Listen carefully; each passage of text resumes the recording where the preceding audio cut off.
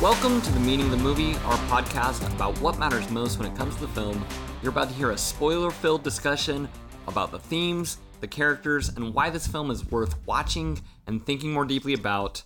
I'm your host, Rob Stennett, and I'm here live and in person with my co-host, Andrew Harmon. Andrew, what's up? What's up, man? We are in the same room for the first time. Yeah, we've done about 20 of these episodes, and we've always been in different places. And people have asked me, actually, they're like, oh, are you in the same place? They're like, where does Andrew live? And I'm just like, well, Andrew lives in LA.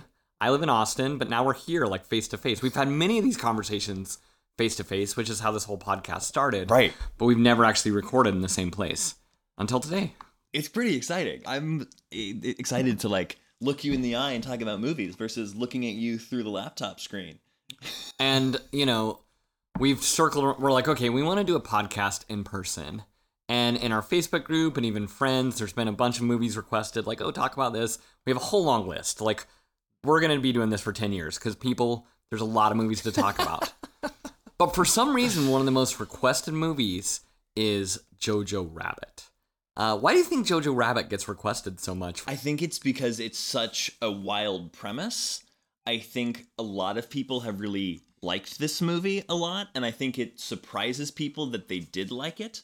When you hear the pitch for this movie, which is a young Nazi child whose imaginary best friend is Hitler and the journey he goes through, that doesn't sound like a movie that, one, should ever have been made, and two, one that you might want to watch. And the heart behind this movie is, I think, so deep and so, like, it's such a lovely movie. It's really quite beautiful, packed within what seems like an absolutely ludicrous and problematic premise.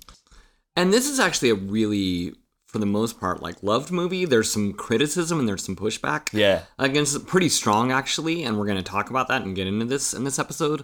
But, you know, you look at the IMDb score, you look at the Metacritic, you know, like, people, kind of the fans, love this movie for the most part. There's a lot of, like, admiration for it. And even the critical reception, despite there being legitimate pushback on the movie, was really pretty good. I mean, this even won the best original screenplay Oscar the year that it came out. Oh, did it really? I didn't even look that up in my notes. One quick sidebar is 2019 is one of the best years in movie history in my lifetime, I think. Like, I have What all came out that year? So that year is Parasite wins Best Picture, which is, you know, incredible. It's Jojo Rabbit. It's Marriage Story. ScarJo, you know, is starring in Marriage Story and Jojo Rabbit. Yeah. It is Once Upon a Time in Hollywood. Like, I think one of Quentin Tarantino's best films comes out that year. There's stuff like Joker. There's Us. There's just this kind of, like, deep list of, like, I feel like I'm doing this. People have a lot of social things on their mind that year. Yes, exactly. Yeah. People really had a lot to like say. Yes. Marriage Story, Joker, Jojo Rabbit. Like, those are things that all could have some legitimate pushback to them as well. That people with a point of view were writing movies that year. But then you also have movies like Ford versus Ferrari. You have Avengers Endgame comes out that year. That's right. And so it's just this great kind of confluence of, like, really heavy, deep, weighty films and then fun popcorn films. And it was just like this the year before the pandemic. But I remember, like, texting my buddy Patton and I was like, I'm telling you, 2019 is one of the better years that we've had in a long time. I think it's for sure the best film year in the 2010s for me. I think 2016 was pretty good as well. And then you go back, like, 2007, I think maybe the best film year of my lifetime. Zodiac was made that year. There Will Be Blood, No Country for Old Men. And then you go back even further, the 90s has 1999, 1994, 1993. Those are all, like, great film years. Go back a little further, there's 1984 with Ghostbusters, and, you know, and then you go to 1982, has this incredible summer. I'm doing this all off the top of my head. I know, like, you were going off the rails on what the best movie years are. You did a whole series for your 40th birthday where you listed all the best films for every year of your lifetime. So you really thought through this. So anyway, Jojo Rabbit comes out in the midst of all that sort of thing. And so, and it's from this director, Taika Waititi, who's, like, an incredible comedian, right? So he's doing these movies, like, I mean, his movies before are Hunt for the Wilder People, which people, if you have not seen that movie, go see it. It's got our boy Sam Neill from Jurassic Park, and I don't remember the kid's name, but he's hilarious. He's in Deadpool 2. He's in Deadpool 2. He's in Christmas Chronicles 2. Like, if you have kids and you've watched the Kurt Russell Christmas Chronicles movies. Yeah. Christmas Chronicles 2 is not very good. The original Christmas Chronicles is awesome. Agreed. But anyway, so Taika Waititi, and then, of course, most famously, he does Thor Ragnarok, which, how do you feel about Thor Ragnarok? I think Thor Ragnarok is, I have mixed feelings about it. I think it's a really good movie. I have really strong feelings about the character of Thor, and in trying to make him interesting and get him right, what they've done to his character arc. And I think that's really muddy, and it's a whole different podcast. But I think Thor Ragnarok starts the trend of making his character less meaningful, while it in itself being a really good movie. I feel personally like it's in the top 5 Marvel for me. Like, it's just such a fun, crazy movie.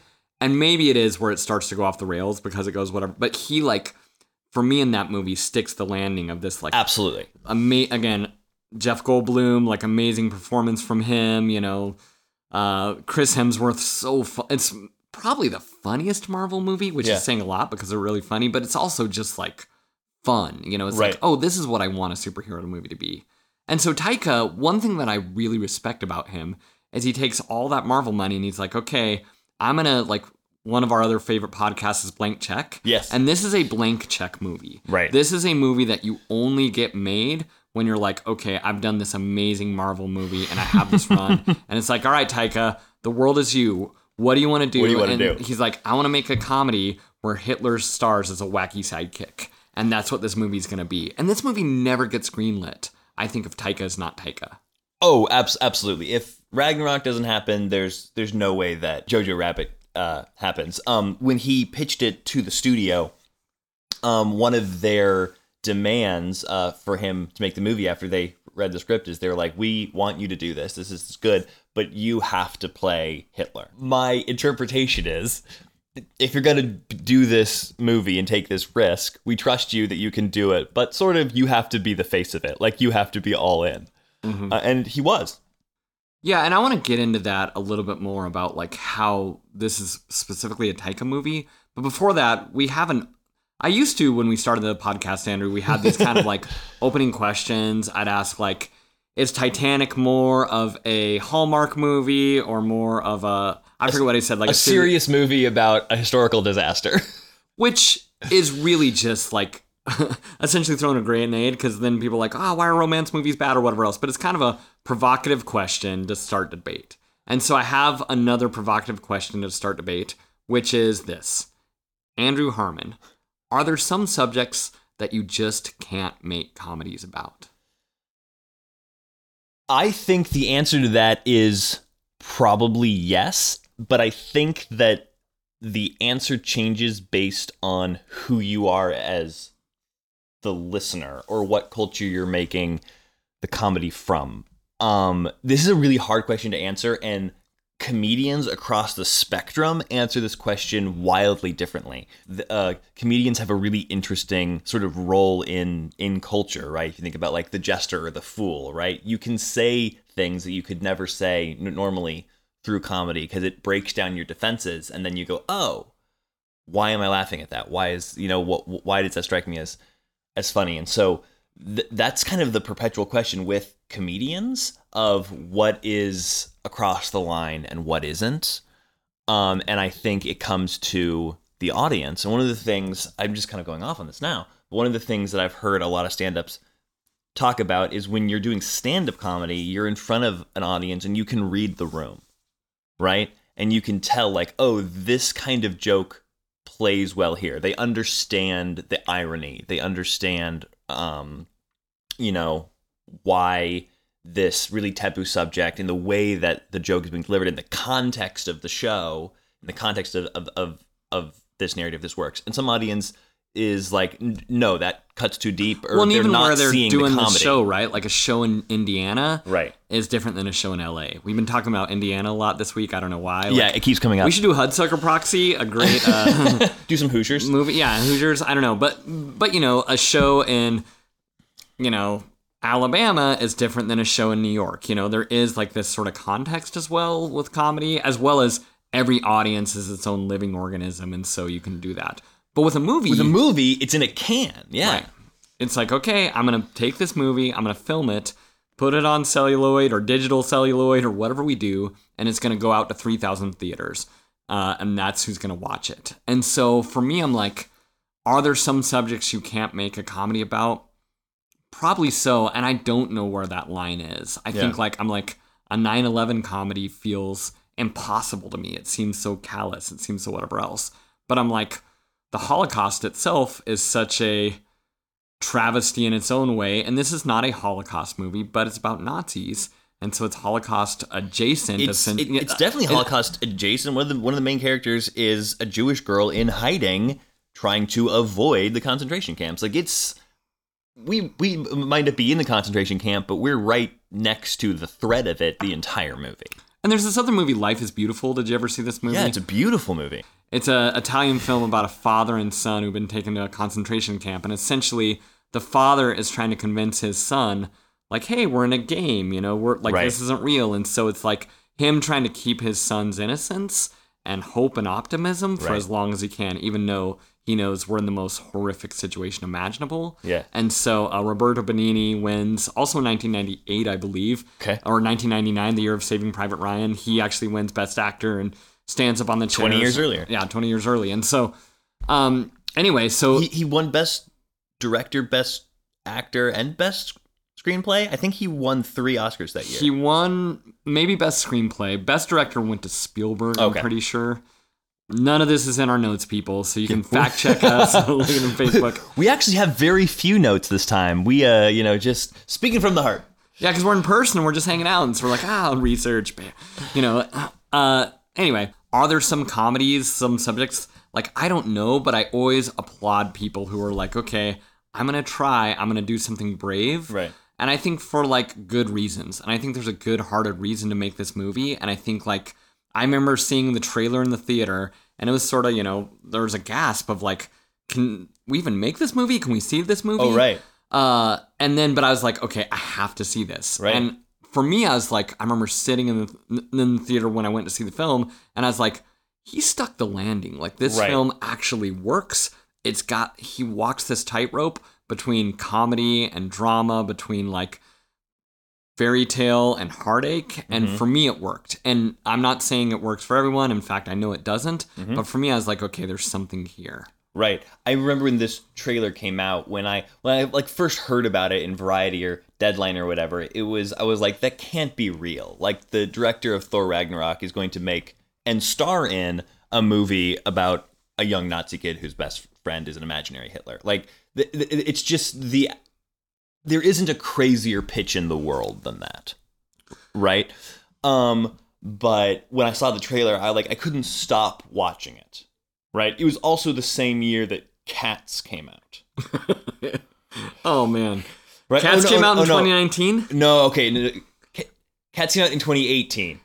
But around the same time that Cats came out, which is another trailer I couldn't stop watching. Sometimes... No, it's 2019. Cats comes out in 2019. I just did the research, and so I talked about how this is a great movie year, and then Cats has to come, and just like everything, Cats ruins everything. Right. So I have often had the thought that you don't get your Jojo Rabbits without also getting your Cats. Sometimes, which I think is absolutely true. Like, if you were to sit in a pitch meeting and say, we want to make the theatrical adaptation of one of Andrew Lloyd Webber's most famous, most profitable, most well-beloved stage musicals for Christmas about singing and dancing cats, or we want to make a movie about a young Nazi boy whose best friend is Hitler. Like, what movie do you greenlight? You obviously greenlight Cats. I don't know if I'd greenlight Cats, even if I was given them. That's just me. I'm a bad audience. Right. But, like, Cats is a creative... It's a property. It's a huge fan base. But it's a train wreck of a movie. It's taking the biggest, wildest swing it possibly can and absolutely falls on its face. It's the most frightening trailer I've ever seen. Like, I've never seen the movie. I'm like,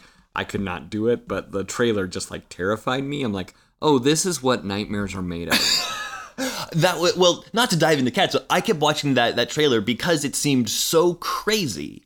I said, this movie has to be good in context because this trailer is so crazy. This is clearly a $100 million film that has the absolute most absurd premise how on earth is this a thing if it's not good? And I feel like I had a similar feeling watching the Jojo Rabbit trailer of like, this looks really funny and it's about Nazis and that shouldn't be funny and that's absolutely crazy. There has to be something in here. And while Cats, there is nothing there and it's a dumpster fire of a movie just on every single level. Jojo Rabbit rises within this impossible situation to become something that is really, I think, magnificently beautiful. In a situation that you couldn't imagine finding that level of complexity in. Okay, so I'm going to tell you how I felt watching this film, both in the theater and then you and I watched it yesterday. For me, I think what's so important with this movie, one is how it began, which I totally forgot, which this movie begins with a German cover of the Beatles song, I Want to Hold Your Hand. Uh-huh. And over that song are clips of real archive clips of German children kind of screaming and cheering. And so it feels like a Beatles rock band opening. Like it feels like something from That Thing You Do, only it's like Nazi children screaming and cheering and burning books and doing all this sort of stuff. Yeah. And so I think that opening is so critical to the meaning of the movie because essentially it's asking, how does this, like, it's one thing for adults to make horrific decisions. And most films about the Nazis in Germany kind of ask that question of like, how did these adults, how did this evil happen in adults? And that's one question. But it's another thing of like, what's happening in the hearts and minds of children where they're kind of all about this. The whole question about this movie isn't really about like the Holocaust and what happened there. It's really about like, okay, how does evil get into the hearts and minds of children? And then we kind of enter into a fairy tale. Even the Nazis in this movie are not really the Nazis of real life. They're more like the Nazis from Raiders of the Lost Ark. They're the Nazis from Inglourious Bastards. They're the Nazis from Hollywood, right? Like they're kind of like character Nazis, not real fairy tale Nazis is the way that I would say it. Yeah, they're all Americans, or I mean, Americans, New Zealanders, or British people doing somewhat clownish British accents. Right. Right? Like even the most serious characters in it, which I would put Scarlett Johansson's character of his mom, like her German accent is like sort of cute and whimsical. There is a level of being removed from reality, almost like a Wes Anderson film. Yeah, I couldn't believe how much Wes Anderson. I was like, oh, the art direction, the pace, the tone, some of the shots. I was like, this is definitely, and Taika Waititi, like especially in Hunt for the Wilder People, has that vibe. But this very much was a nod and ode to, like Moonrise Kingdom was kind of on its mind. Even The Royal Tenenbaums was on its mind. Like all these Wes Anderson classics are in the backdrop of this film as well. Right. Again, the question of should you make a movie centered around Nazis that is whimsical? Like that seems wrong, right? And even talking about this now, it feels like we're like walking the knife's edge of like, why isn't that wrong? And I think it's because this movie has, I don't think Nazis are at the soul of what this movie has on its mind. It has what you said is, how does evil get into the hearts of children? And what is sort of the solve to that? Yeah, and there's so many little great jokes. The little boy who, I'm trying to remember what his name is. Like, yeah, what's his name? I think it's Yorkie, right? Yeah, Yorkie, who plays his like best friend. Like their interaction, like there's this one moment in the movie where he's like, oh, you got a new uniform. And he's like, yeah, it's paper-like. And he's kind of wearing this like, and it's kind of a joke on like the Germans are getting like poorer and poorer. They're running out of money. They're running out of morale. Like, but this sort of thing of like, Germany's always like, oh, we're in control. We got this thing on our corner, and like the way that that kind of idea is put through the hearts and minds of children just makes it really funny. And this idea of like German children are like, okay, you're 5, you're old enough to throw a grenade. Like, let's go. Here's how you do it. Throw a grenade. And like, that's so kind of funny, but it is also satirizing. And so I think that's at stake in this movie is like the things we teach our children, the things we normalize with our children are what's going to create the morality of our societies. Right. And it's interesting, like most of the adults in this movie, even the ones that are clownish and silly, right? So like Rebel Wilson plays a one of the leaders of this like Nazi indoctrination camp, right? Like so many of the characters in this movie are funny. Stephen Merchant plays Gestapo police, and he's like silly as he does it. But even like the comical characters that are adults, almost none of them I feel like you're supposed to empathize with. So I don't think this film is asking you to like empathize with Nazis. It's asking you to empathize with the children of this film and how it feels to be a kid, which is one of the things that I felt in this movie, was how much it nailed the idea of being a kid. And when you're so excited about something you don't understand, and then when you're confronted with it, your terror of what it actually is. Okay, so with that in mind, let's get into the categories now. Sure. Who's your most meaningful character? So I think my most meaningful character is Scarlett Johansson's mother character, which I think she plays so beautifully in this film. I've never seen a mom character played quite like this. Entering into heavy spoiler territory here if you haven't seen the movie. This is a spoiler-filled podcast. I said that in the intro. And so people watch the movie and then go listen. Right. So it ends up what she does and her resistance against the Nazis ends up getting her killed in the end. In one of the most heartbreaking scenes in the movie. It's where the movie really turns. But the way in which she is parenting Jojo is something that I haven't seen any movie try to undertake, which is the idea of appealing to his playfulness and his desires that she sees as fueling his fanaticism with very rarely speaking directly against what he loves. It's this like tightrope journey of how to like relate and love on someone who you see doing something or going a direction that is terribly wrong without just like correcting them. And as like an adult to a parent relationship, that'd be the easiest thing to do is don't do this. Right. And so to watch her in so many of the scenes try and love him, sometimes sternly, into a better life direction. And you see that take root over time as one of the two major things that starts to pick him up and like reshape his heart.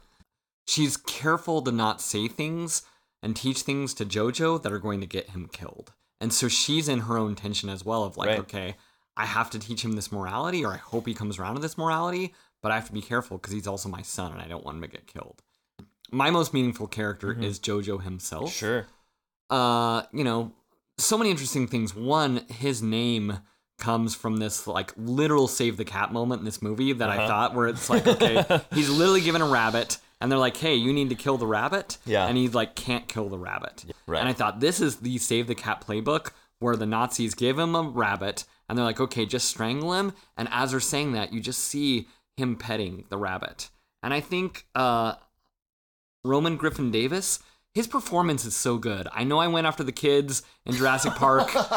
I know that you've gone after Edward Furlong in Terminator, but I'm like, this is a great child performance. He is so good in this movie. This movie would not work without his performance. He's the heart and the soul of it. And to me, the meaning of the movie is, how do you influence a child? Well, there's a lot of these movies where it's like, okay, there's something bitter that happened. There's something angry. He saw horror, that sort of stuff. Yeah. One of the critiques of this movie that I saw is like, this is a film that teaches hurt people. But I'm like, I don't think that's why he becomes a Nazi. No. He does not become a Nazi because he's hurt. No. He does not become a Nazi because his dad's not there. He becomes a Nazi because it's cool. Yes. He becomes a Nazi because it's like, oh, you get a knife and you get the cool uniform and you get to go to the camp where everyone's cheering and, oh, you want a grenade? We'll give you a grenade. Hitler's like a superhero to him. You know, like I have kids, my daughter like loves superheroes. Right. And so my daughter loves the cast of Stranger Things. And in the same way, like that's what Hitler is to Jojo. Right. And so that gives permission for this wacky kind of funny performance of Hitler, because it's like, it's so important that we're not watching Hitler on screen. In fact, Taika is not like doing a Hitler impersonation. He's Taika Waititi, you know, he's kind of goofy and funny there on screen. Yeah. But the reason he's like that is because he's Hitler through Jojo's eyes. Right. He's not actually Hitler. He's what Jojo imagines this great person who's leading his country would be. And so there's so many things that Taika's fake imaginary Hitler says that like are nothing that would ever come out of Hitler's mouth. Right. You're viewing how a child is creating a fantasy that he's in love with that's actually based on really horrible like doctrine and ideals that he's not young enough to understand why those things are bad. But we see his desire is not, and one of the best lines in the movie is the young Jewish girl. What's her name? Elsa. Elsa says, like, you're not a Nazi, Jojo. You're just a boy who wants to wear a fun uniform and wants to be a part of a club. It's like one of the most touching lines in the whole movie, and I think that rabbit scene that you were talking about in the beginning with him is such a beautiful example of what it feels like to be a kid and to like love the fantasy of an idea. He spent the whole time at this camp talking to his friend about how he's gonna like kill things and how he's gonna be like the best Nazi soldier, because they're in the middle of a war and the soldiers are their heroes, right? So the soldiers are their superheroes, and Hitler is the ultimate savior of the country. And to put this in actual historical context, what this movie is not concerned with at all, but like to some degree, the country was in a super duper depression, and by creating a war, the Nazi Party was able to bring Germany out of economic depression, which is never a reason to start a genocide, right? I'm not defending that in the least, but there is a precedent for this man being a great man if you're willing to ignore all of the moralities. And so if this little kid is surrounded by people who are willing to ignore gigantic moral questions, right, that aren't questions, it's very easy to assume that there is a great man that you've never met leading. I want to talk one thing about Taika's Hitler performance as well, which is like he's really kind of funny and wacky.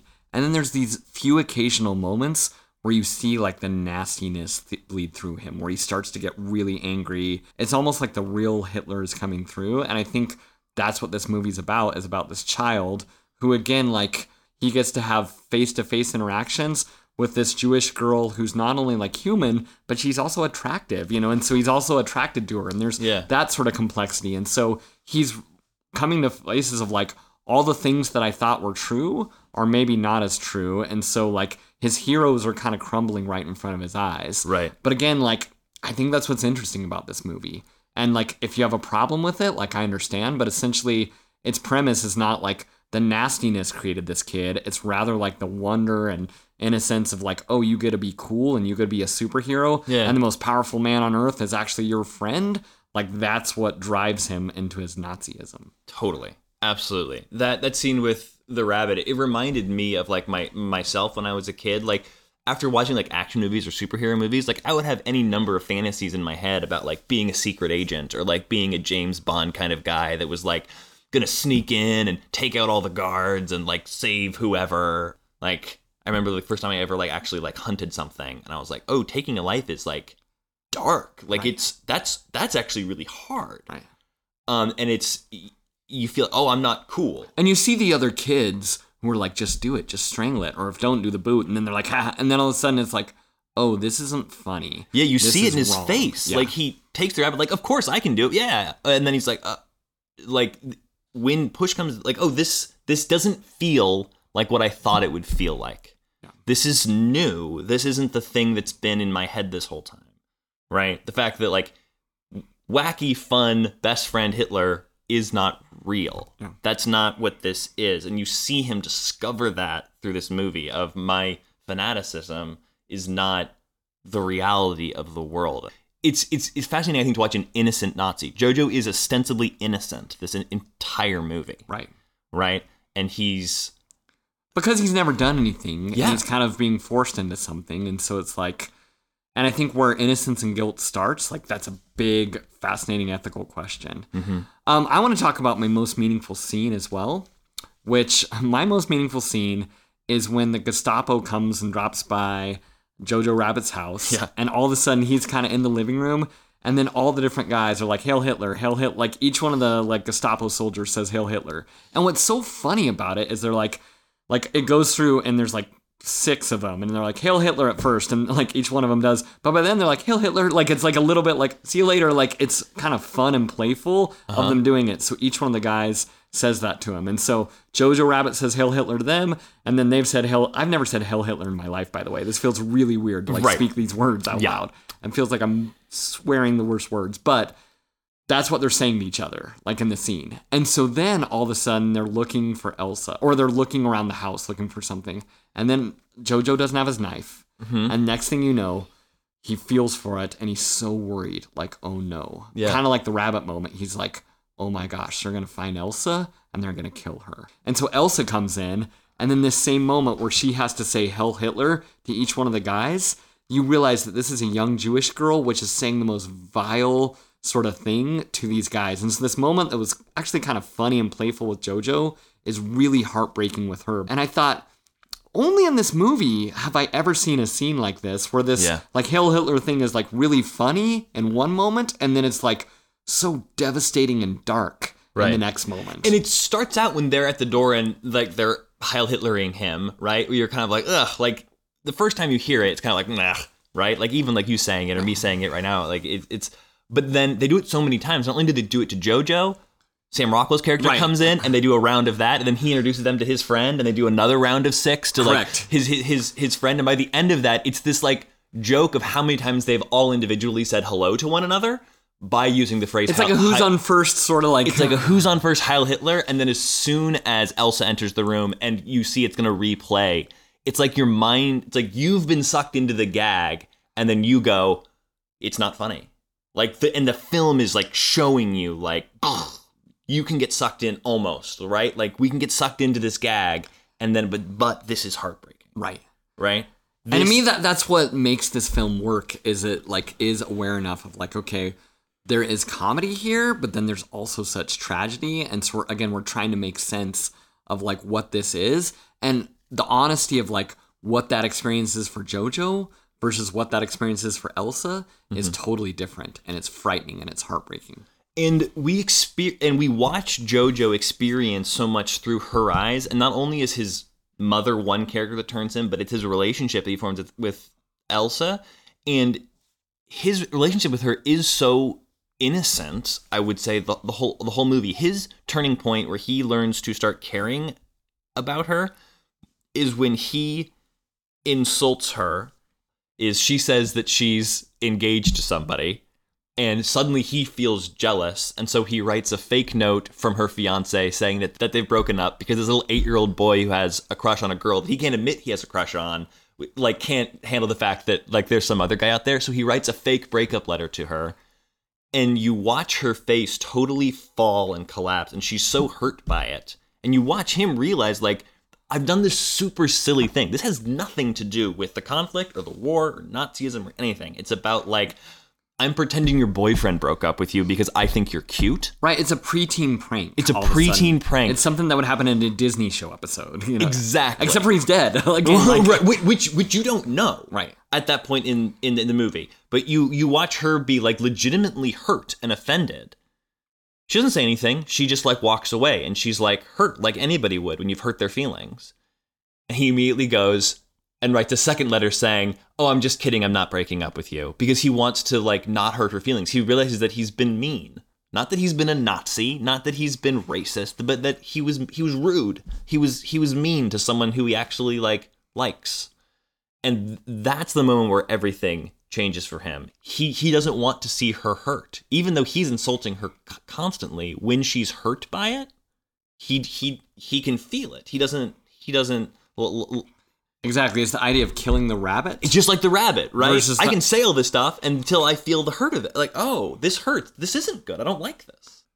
So going from there, did you have a least meaningful scene? Was there like a point in this that you felt like detracted from what the movie was doing, or just didn't really help it that much?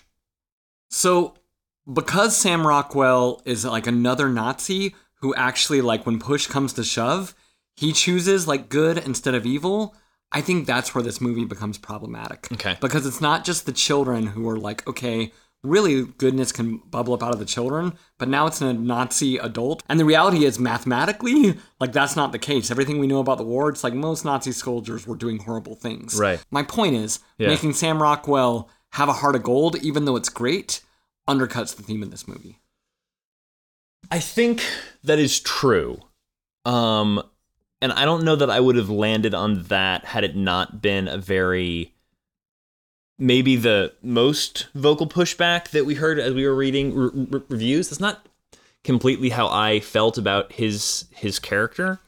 I do wish that Jojo had more to do with the Nazis not arresting the girl in that scene. The fact that Sam Rockwell is the one that basically participates in the lie doesn't help that scene at all. Him saving the kid at the end, I do really like. I mean, I like all of it. Right. It's not bad. You're like, I'm not like, boo. I wish the kid would have got killed. But the problem is, again, like, the big criticism of this movie is, like, you're not showing the villainous nature of Nazis. You're making it, hey, under the right circumstances, they're misunderstood. You know, that's the pushback against this movie. It's more nuanced than that. But essentially, from what I've read, that's one of the big pushbacks that's come back to, of like, hey, don't tell me Nazis are good. And like, I'm not trying to tell you, and I don't think Taika's trying to tell you. Yeah. But I do think by him acting like this, it undercuts his argument. Because the main, and this is getting into like meaning of the movie territory, right? Yes. Which is, I don't know if you know this, but the name of this podcast. It's our podcast. We can jump into meaning of the movie anytime we want. Anytime we want. But it does seem like the central theme and meaning of this movie is about how does fanaticism and dangerous evil ideology grow in an innocent mind. Yes. Right? And how is that healed? And how is that corrected? And how does it start? Right? Because Jojo is a Nazi fanatic who you love from the very first scene. Yep. Right? And so and he is innocent, right? He is largely he has not made any of his own choices yet because he has not been face to face with what the evil is. And every time he is actually confronted with what the evil is, not the story or the myth or the narrative, right? When he's brought face to face with it, he always makes the right choice. And so we go, oh, this is a good kid. Right. Right? Whereas you cannot say the same thing about adults. None of the adults in this movie, except for Scarlett Johansson, seem to have actively made choices against Nazi propaganda, especially when it's something as heinous as genocide, right? It's hard to say, well, maybe they're misunderstood or you don't understand their backstory, or in this situation, Sam Rockwell's character appears to be a closeted individual, and so, you know, he was dealing with his own persecution probably, and, you know, and so there's reason to also sympathize with him. And I think that is dangerous as a message. It can get cheap, you know, it can get like I said, to me, it's undercutting the message. And so, and to get really into it, I have a few pushbacks of reviewers that I've read. Yeah. Let's go into that, because I think this is like the knife's edge of where the movie falters for some people. And so for me, I think what's interesting is this movie, like we said, is, you know, pretty well loved, it's good reviews, but some of my favorite critics, I think Sean Fennessy wasn't crazy about it, Walter Chaw, you know, these critics that I just love are like, this movie does not work. And so here's a few. This is from Walter Chaw, which says, the issue I have with Jojo Rabbit is its essential hopefulness, the belief that people who adopt certain toxic ideas and ideologies can ever change. I think it's possible, but exceedingly rare. Jojo Rabbit believes the opposite, that horrible ideas can flare, even flourish for a time, but that the essential decency of humanity will save us. Watiti is Rousseau, I am Hobbes. Jojo Rabbit only offends me in the suggestion that good Nazis are worth saving. This is admittedly more my shortcoming than the film's. That is a thoughtful critique.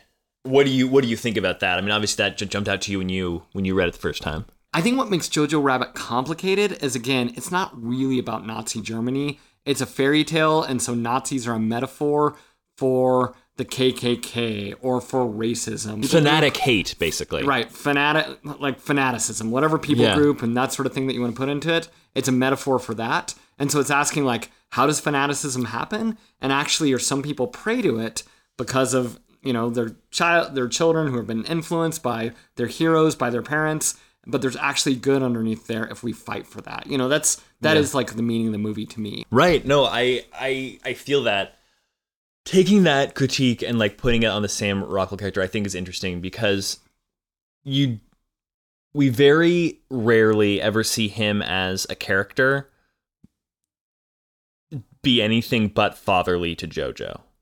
I want to back away from this for a second to say I think the strength of having that character in there, which muddies the message, but I think what it can be getting at is this idea of some people can learn and grow and change. That is true. This reviewer is saying largely that is not possible.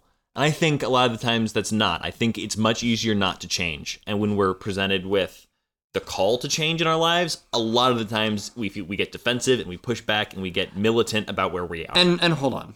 In context, what he's talking about is not some people can't change. Fanatics can't change. Fanatics can't change. People who are blindly passionate, who have been brainwashed towards a cause. Like, Sure. I'm so cautious with my language here, but I think of like militant terrorists. I think of like the people who have really brought pain and suffering to so many people. Yeah. That they're like, hey, being nice and having a nice friend doesn't change those people. This is, one of the critiques of the movie. And so it's not like people don't change, because in my experience, actually, like a lot of people change. People who I knew 10 years ago are very different than who they were today. Like, people change, their views kind of change. But when you have this like fanaticism that makes you act passionately, it gets like boiled down deep into your soul. Right. And I think my pushback of that with the Sam Rockwell character is that he never presents as a fanatic. I think Rebel Wilson's character does. Right? Like, she's the one arming children at the end. In all of her stuff in the beginning, during like the training camp, or when they're at the swimming pool. Like, she's funny, but she seems the most fanatical. Whereas Sam Rockwell, even at the training camp, is just like a really weird Cub Scout leader. Sam Rockwell, to me, doesn't present as a fanatic so much as someone who was okay with the evil and went along with it. Yeah. Right? And the movie doesn't absolve him from that. He dies, and I don't think you're supposed to feel bad about it. So here's what I like to defend Sam Rockwell, which is so easy to do because I love him. Here is what I want to say, which is part of this movie's argument is the bravest choice is to do the right thing against all the powerful people around you. Yes. Like, do the right thing, even though it's going to cost you everything. Do the right thing, even though it's going to cost you ridicule. Do the right thing, even though it may cost you your life. Like, in the most, like, flowery way, to me, that's what this message of the movie is. That's where the real power comes in. Yeah. There's this moment with Scarlett Johansson when she goes, and again, it's such an interesting juxtaposition, right? Because it's like, playful, funny, oh, we're throwing grenades and whatever, and it feels like a Wes Anderson movie. And then all of a sudden we're in a courtyard, and there are people hanging from gallows. And it's such a stark image. And early on in this movie, when we're introduced to Scarlett Johansson, she goes, and Jojo says, what did they do? And then Scarlett Johansson said, the best they could. I think is what she said. She says they did what they could. They did what they could. That's right. Yeah. They did what they could. And that simple sentence is just so powerful of like, hey, sometimes all you can do is try to do the right thing against a tsunami of evil. And I think that's what the message and that's what the moral of the movie is. Right. And so he kind of hits that in a different way through Rockwell's character. I think the problem with this movie is if it's taken too literally or we're thinking too much about Nazis, it kind of falls apart. What I said at the beginning, I go back to, which is, if you look at it more like a fairy tale, I think it works. Yeah, like in the opening 10 minutes, Jojo is literally blown up by a grenade. Like, a grenade goes off about 2 feet away from him, and he winds up with just like a little scar on his cheek and on like the left side of his leg. To which everyone calls him a hideous monster as soon as he has a scar. Right. And he's like, yeah, I mean, he has a noticeable scar, but right, like, he would be dead. He would be full, right? Like, this movie is playing fast and loose with the rules of reality, with a lot of the things for comic value, I guess for me, like, again, ultimately where I land is like, this movie works and it's powerful, and like, by going to such an extreme location and by having something like, it's just so shocking. We've said it a couple times in this podcast, but it's just so shocking to have Hitler as a wacky sidekick. It's so shocking to have a kid in a Nazi camp. And so for like these extreme things to be happening and then childlike innocence next to it, it makes the themes and the meaning more powerful than it would be if he was in the deep south. Like, I don't know another setting that would be as powerful as the one that he chose for this film. Sure. All right, so we've talked around it, we've talked about it, but Andrew, this is the meaning of the movie. This is your closing statement. This is your closing argument. So you may have said this before, but this is kind of your final thoughts on the meaning of the movie. What do you have? So I was reading reviews as well, and there's this one that I came across from Jacob Sarkisian. He writes for The Insider sometimes. He says if you stand on a soapbox and trade rhetoric with a dictator, you can't win. And oftentimes dramas can present as that kind of like speech, right? Here's why it's bad. But that's what fanatics or dictators or whatever you want to say do so well. They seduce people that way. But if you ridicule them, bring them down with laughter, then they can't win. Because you can just show people how crazy it actually is. I think that is why this movie is successful, and one of the meanings of it is this idea that hate is ridiculous. Othering people and bringing yourself up by saying that you're better because of who you are and your race, and just like blind hatred of other groups, whatever that other group is. Again, this is a fairy tale, so it kind of functions as a metaphor for all kinds of things. Absolutely. Right? Not only is it wrong and morally wrong, that's in there, but that it is ridiculous. It should be ridiculed. It's not worthy of debate and philosophy.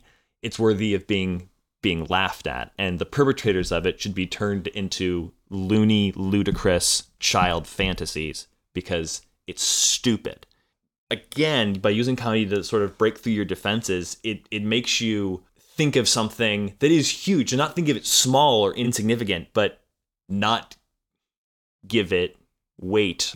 I think that's a good point of like, I've seen so many dramas about this subject, Sure. which are like from a wide variety of, and by this subject, I just mean the subject of hate, the subject of racism, or unaccept. Like I think of this movie called School Ties with Brendan Fraser. There's kind of a Brendan Fraser like Renaissance, but like Renaissance. I don't know what you say. Renaissance right now.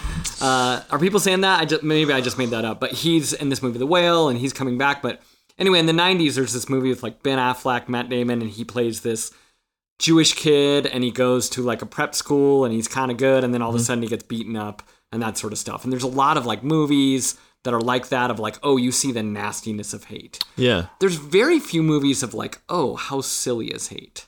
Right. Hate actually doesn't make sense. And I think that's what makes this movie so fresh, is like, hate actually has this pettiness to it. Right. This kind of childlike pettiness. And I think the whole meaning of this movie is rooted in that. What makes this movie work, really the message of the movie is just like, be empathetic to someone else. Right. But what makes it powerful is you're looking at it through the eyes of a child. Yeah. Like when I go to a like dinner party and meet with different people, I'm kind of like seeing what's going on. I'm like getting a sense of them, getting a feel. What do they think about the world? What kind of things do they like? Like, what are they into? I'm kind of like guarded and judging them and see what's going on. Sure. My kids get on the playground and they're like, you're a kid, I'm a kid, let's just play. Like, we're both humans, let's just play. Right. And so I think the meaning of this movie is like, the only way to really heal this divide that's happening in our world right now, this divide that's happening in so many subculture, this divide that's happening at Thanksgiving tables, is to not just like have empathy and kindness, but to actually look at each other through the eyes of a child. To actually look at each other of like, oh, you're actually a person with feelings, and what I say on you affects those feelings. And the scenes that we talked about where Jojo realizes his actions and what he was doing and the way that was hurting a girl, and then that made him feel bad and made him reflect, and that changed him. Yeah. We could all be Jojo Rabbit. And that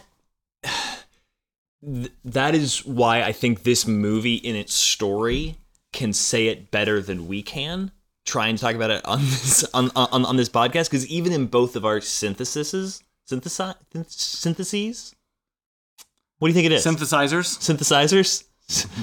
Synthesize? I'm not like a plural expert. Yeah. So I don't... Our herd of synthesis. I hear errors in what I'm saying. I hear bits of other people's pushback in what you're saying about like, yeah, but even if you can empathize with a Nazi, you shouldn't. That ideology is too far. Right. Even if you see how they got there, that's wrong, and they should be pushed back on, right? Like, they should not be greeted at the door with kindness.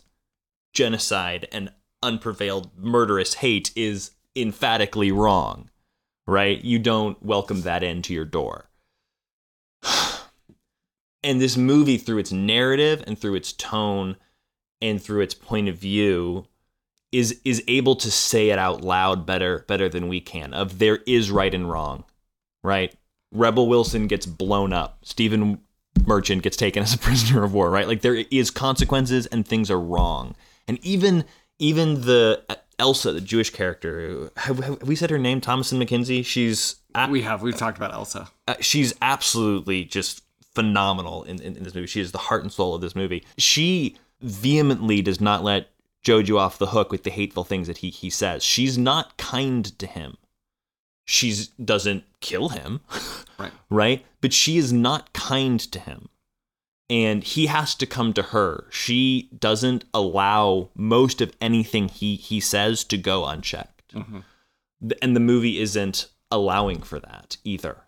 The experience of this movie is the meaning of the movie. Yes. You know, that that may sound Captain Obvious, but I've never felt like that about any other movie where we've covered, of like experiencing this story in this way from these characters is where it finds a heart and a soul. Yes. In a way, like I said, other settings, other characters, that sort of thing. Like, this is a passion project for Taika Waititi. For sure. And it's a passion project that could be a career killer. I think for the most part, it was celebrated and he's crushing it, you know, like, he's making subpar Marvel movies now and it's fine, but like, I hope he gets back to making more. Like, I guess that's where I land. I'm like, I would so much rather Jojo Rabbits, even as divisive as they are, than a Thor Love and Thunder any day of the week. Any day of the week. And so I was like, this is a good use for a great storyteller. Right. And talking about great storyteller, we haven't really talked about his work as a filmmaker, which I think maybe we can use this to take us out on this show. But there are so many great visuals in this story. Visual jokes, visual gags, but visual storytelling of like the way that they use shoes and tying shoes throughout it. Yeah, can I talk about that for a second? Absolutely.